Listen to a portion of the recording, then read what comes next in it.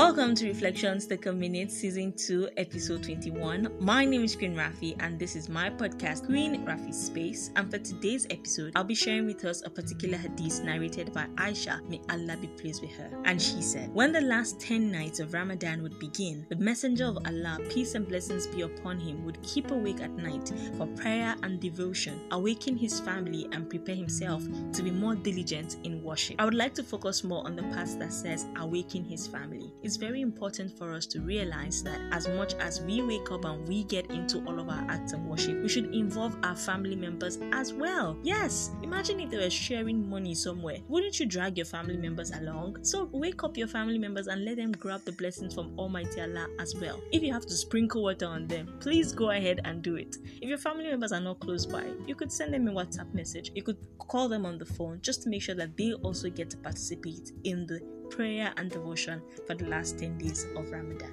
Hopefully, we all get that blessing that we all want. Ameen. Thanks for listening and have yourself a really good day.